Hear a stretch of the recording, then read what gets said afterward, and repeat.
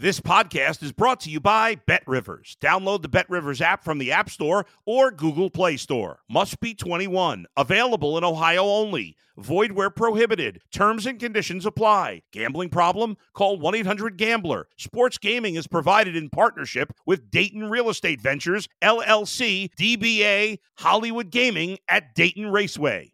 If you're a tennis fan, you'll love Betting Weekly Game Bet Match on the BetRivers Network. Whether you're a bettor or just love tennis, you'll enjoy the in-depth analysis each week of the tennis calendar. Subscribe to Game Bet Match today from your favorite podcast provider. You're listening to The Bullpen with Adam the Bull on the BetRivers Network. Hey everybody, it's your good pal Adam the Bull. This is The Bullpen with Adam the Bull.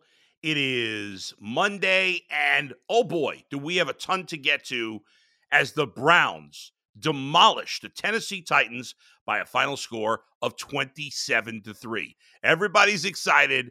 And listen, I could sit here and say, well, it's only 3 games, don't get too excited. But what fun would that be? Get excited, have fun. It was a great win by the Browns. Big game coming up with the Ravens this weekend, then a bye, then the 49ers. So there's a lot of opportunities to prove just how good the Browns are. But on this day, yesterday, the Cleveland Browns played one of the best games I've seen them play in recent history, especially because they're playing a decent team. I don't think the Titans are that good, but they're a decent team, and they dominated on both sides of the ball. This is The Bullpen with Adam the Bull, brought to you by BetRivers. You're in The Bullpen with Adam the Bull on the BetRivers Network. On today's podcast later, I'll talk about the Raiders' stupid decision late in the game and their ultimate loss to the Steelers. And right now, we'll get to that later. But right now, a deep dive, complete focus on the Browns' big victory over the Titans, 27-3. As we head to week 4, the Browns, the Steelers, the Ravens, all 2-1. We'll see what the Bengals do tonight when they play the Rams. We don't even know if Joe Burrow is going to play in this game as of this morning, so we'll see. We do know that Deshaun Watson played last night, or yesterday afternoon, of course, for the Cleveland Browns. And at this point, Deshaun Watson coming into this game had played 8 games for the Browns and had played 8 poor games. Well, we were hoping he'd play solidly. Well, he played a lot better than that. Deshaun Watson, if you look at some of the advanced analytics on this game, played a near-perfect game. And in my mind, I could only think of one play the entire game that I would say was a negative play from Deshaun Watson. That, of course, was when he was being sacked and he threw that backwards pass, which fortunately didn't turn into a pick six. What's amazing is that the Browns have lost the turnover battle in all 3 games, and yet they're 2-1 and could have very easily been 3-0 had they not had that one last turnover with Watson. And by the way, they still would have lost the turnover battle if he hadn't fumbled and the Steelers had scored that touchdown. It is what it is, though. As for Watson's performance yesterday, magnificent. As I said, nearly perfect. He was 27 of 33, second best completion percentage of his career, 289 yards, 2 touchdowns. He was much more well protected than he's been in the first couple of games. He was still sacked 3 times, but at least 2 of those were on him. Browns, Amari Cooper leading the way, and he is far and away the alpha of this passing game. There was a lot of talk this offseason about Elijah Moore. Now, Elijah Moore did have 9 catches in this game to lead the team, but only 49 yards on those 9 carries. He hasn't been the big play threat we hoped to this point. So there's still more growth from this offense if Elijah Moore can join the rest of the team. But Amari Cooper, 7 catches, 116 yards, 1 touchdown.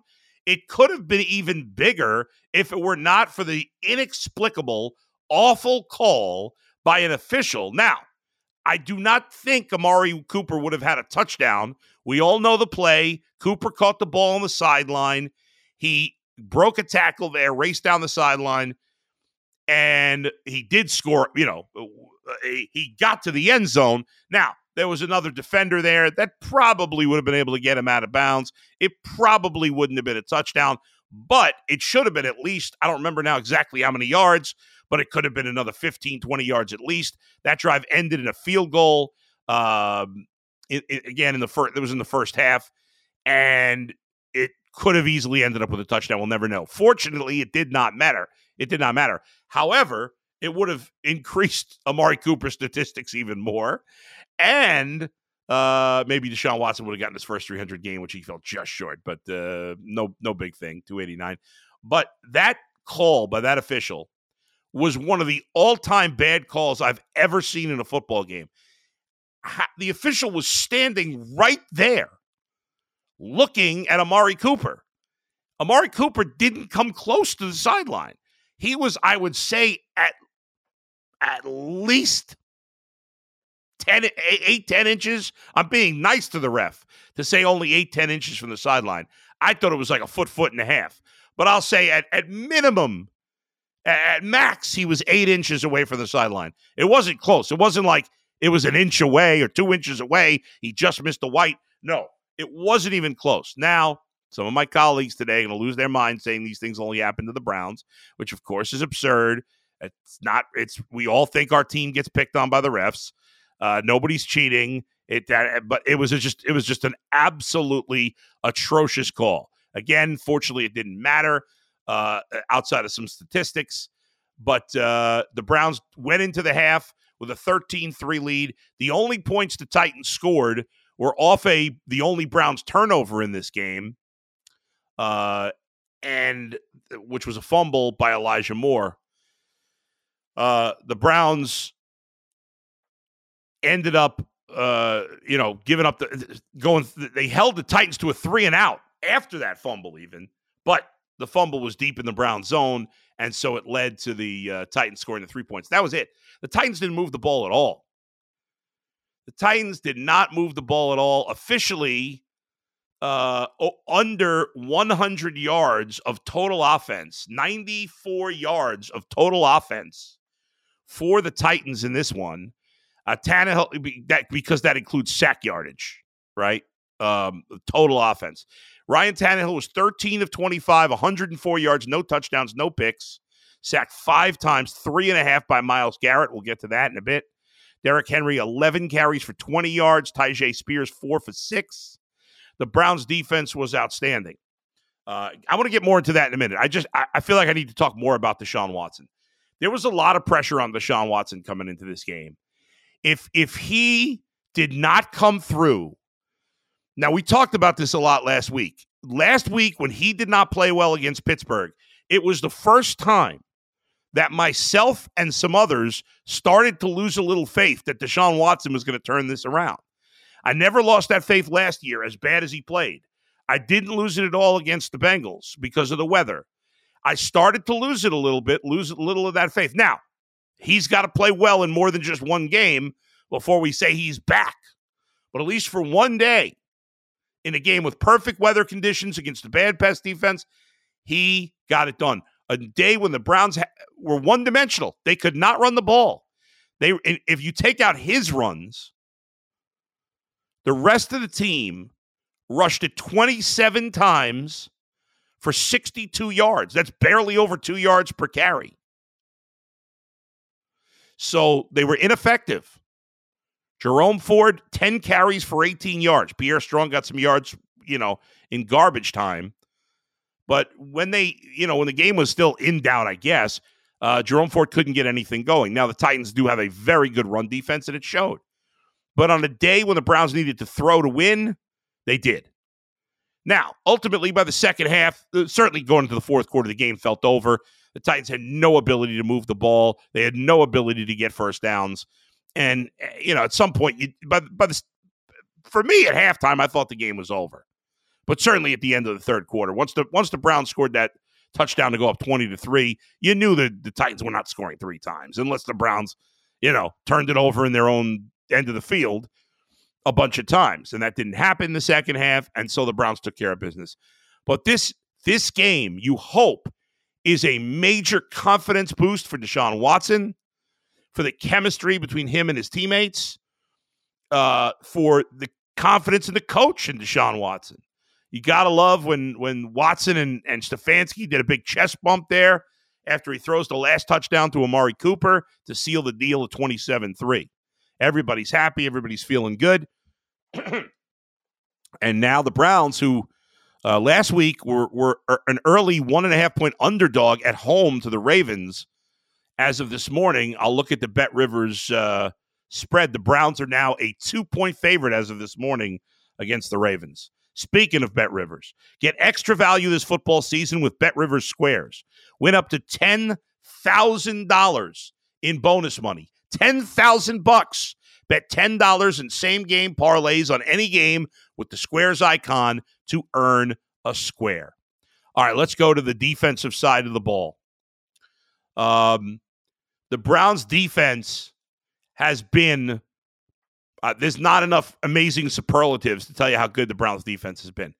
They've been ridiculous, outstanding, amazing, incredible, fantastic, dominating, nasty. And it's led by Myles Garrett. Myles Garrett had one of his all-time games. I gave you the statistic yesterday. I'll remind you again. Myles Garrett had 3.5 sacks in this game. No player on the Browns besides Myles Garrett in 2022 had more than 3 sacks for the entire season. The entire season. And Myles Garrett had 3.5 sacks yesterday. He had 5 other tackles, 3 for a loss, 5 quarterback hits. He was an absolute monster in this game. He made his presence felt the entire game. He was just sensational. Another thing that was good to see, Jeremiah Owusu-Koramoah. This guy's a football player. He was lost in the soup last year. Our own DeQuell Jackson, best Browns linebacker since the team's returned in '99, didn't think the guy could play in the NFL. Didn't think the guy could play. And Jim Schwartz, maybe with a little help from DeQuell in the offseason, has made this guy a player. He's playing with intensity, energy. All of a sudden, he seems to have a nose for the ball. He made some big tackles, led the team with 6 tackles yesterday. Titans didn't run that many plays, so the Browns didn't have an opportunity to make many tackles. They only had 43 tackles total as a team because the Titans just didn't have the ball that much. But JOK led the team with 6, 4 solo, 1 for a loss. He played very well. Denzel Ward, excellent game. He was great. Martin Emerson played a great game. Didn't love the penalty on him. Grant Delpit, as we all know, has been fantastic the whole time. But Myles Garrett, Zadarius Smith said it after the game. This guy's unbelievable. Watching it in person, it's unbelievable. 3.5 sacks for Garrett, 1 for the youngster Alex Wright, and 0.5 sack for Ogbo Okonkwo. 5 total, 9 tackles for a loss, 4 passes defended, 8 quarterback hits. The only thing the Browns defense has, the only criticism you can have of the Browns defense, I guess, through 3 games, is they haven't forced many turnovers. That's going to come. There's a lot of luck involved with that. You know, the Titans did fumble twice, but the Browns didn't recover it. But, I mean, that's nitpicky, and I don't think it's that big a deal, honestly, right now. It was a magnificent effort all around. Give credit to Dustin Hopkins, a perfect 2-for-2 field goals, including a 52-yarder. He's only missed 1 field goal so far in the season. Now, remember, Cade York got off to a great start last year when the weather was good, too. He was 8 for his first 8. Hopkins has looked fantastic so far. He's made all his 50-plus yard field goals. He's only missed 1 field goal. I think it was 40-something yards last week. He is 7 for 8 on the season. And for 50-plus, he's 2 for 2. Good start. Until you can do it in bad weather. I'm not fully all in, but I'll give him credit. Donovan Peoples-Jones is still a problem on special teams. He contributed nicely on the offense, but he's still a problem on special teams. DPJ is not a good punt returner. He's left the offense in a bad spot a number of times the last 2 weeks. I think the Browns really need to try to find another option at punt returner. But this, I mean, really, what else can you say? I mean, that's the Browns played an A-plus game. Um, I give Watson, if I was grading him a 1 to 100, I'd give him a 99. 98 maybe. I mean, again, the one silly flip back pass to Elijah Moore was a real bad decision. Outside of that, I mean, it was just nothing. He was great. Running game stalled out. It'll be something to keep an eye on these next few weeks. Again, you got Baltimore next week. Browns are a 2-point favorite right now, as I mentioned. So a magnificent win. They go to 2-1. It was good to see Kareem Hunt back on the field. 5 carries, 13 yards, 2 for 22 in the passing game.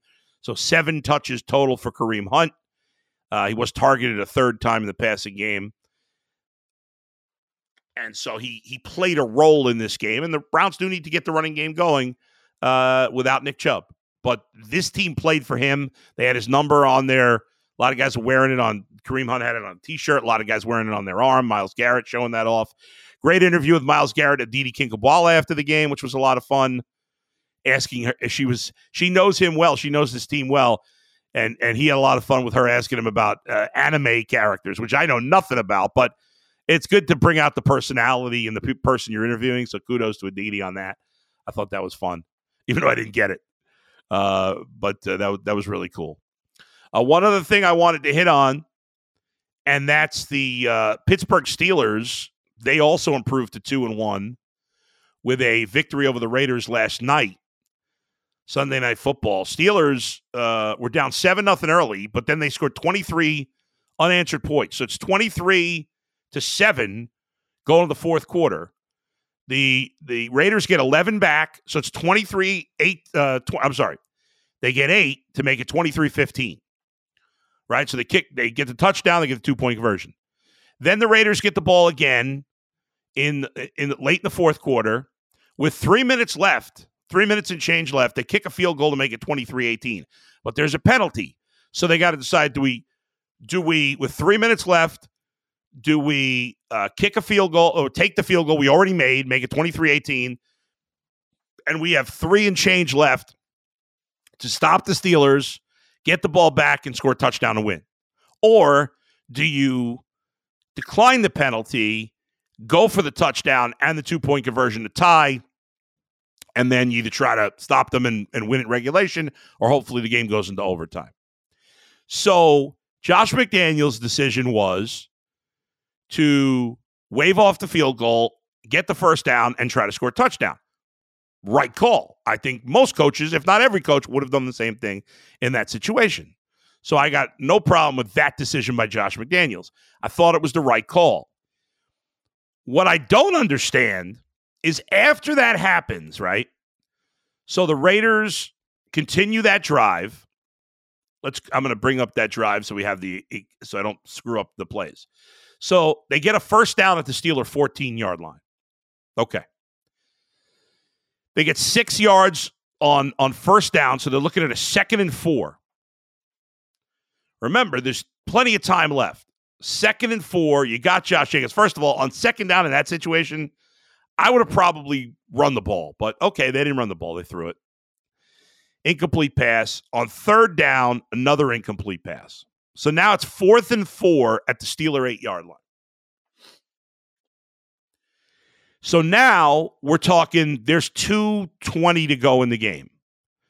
So you've cost yourselves 50 seconds of clock, which at this time of the game obviously is a big deal. The Steelers decide, the Raiders decide, Josh McDaniels decides, well, we're going to kick a field goal, try to stop them, and now if we score a touchdown after that, we don't need to get a 2-point conversion. We get the touchdown, we win the game. Okay, in some circles, I can understand why you do that. Now, ultimately, to me, that's a bad decision. If you have the ball with a chance to tie the game with less than 3 minutes to go, I'm not giving that up. Now, if it was 4th and 20, maybe. You got Jimmy Garoppolo, 4th and 20, 4th and 15. All right, the odds of getting the first down or the touchdown are not very good. In that case, I would but it's 4th and 4. Now, I know they had 2 incompletions in a row, but if you can't complete, if you have 3 chances with 4 yards to go and can't get it, are you really going to win the game anyway with Jimmy Garoppolo late? Plus, your defense is not very good. And now the Steelers' offense is not very good, but they played well last night. I'll give Kenny Pickett his credit. I've been hard on the guy. He played pretty well last night. He had his best game, and they ran the ball, solidly. I still think that Jaylen Warren should have more carries, but whatever. Not my problem. So he decides to go for a field goal. They get it. They cut the lead to 5. The Steelers get a first down. The Raiders did get the ball back with 15 seconds left, 12, whatever the hell it was. And Garoppolo throws a pick on the first play. So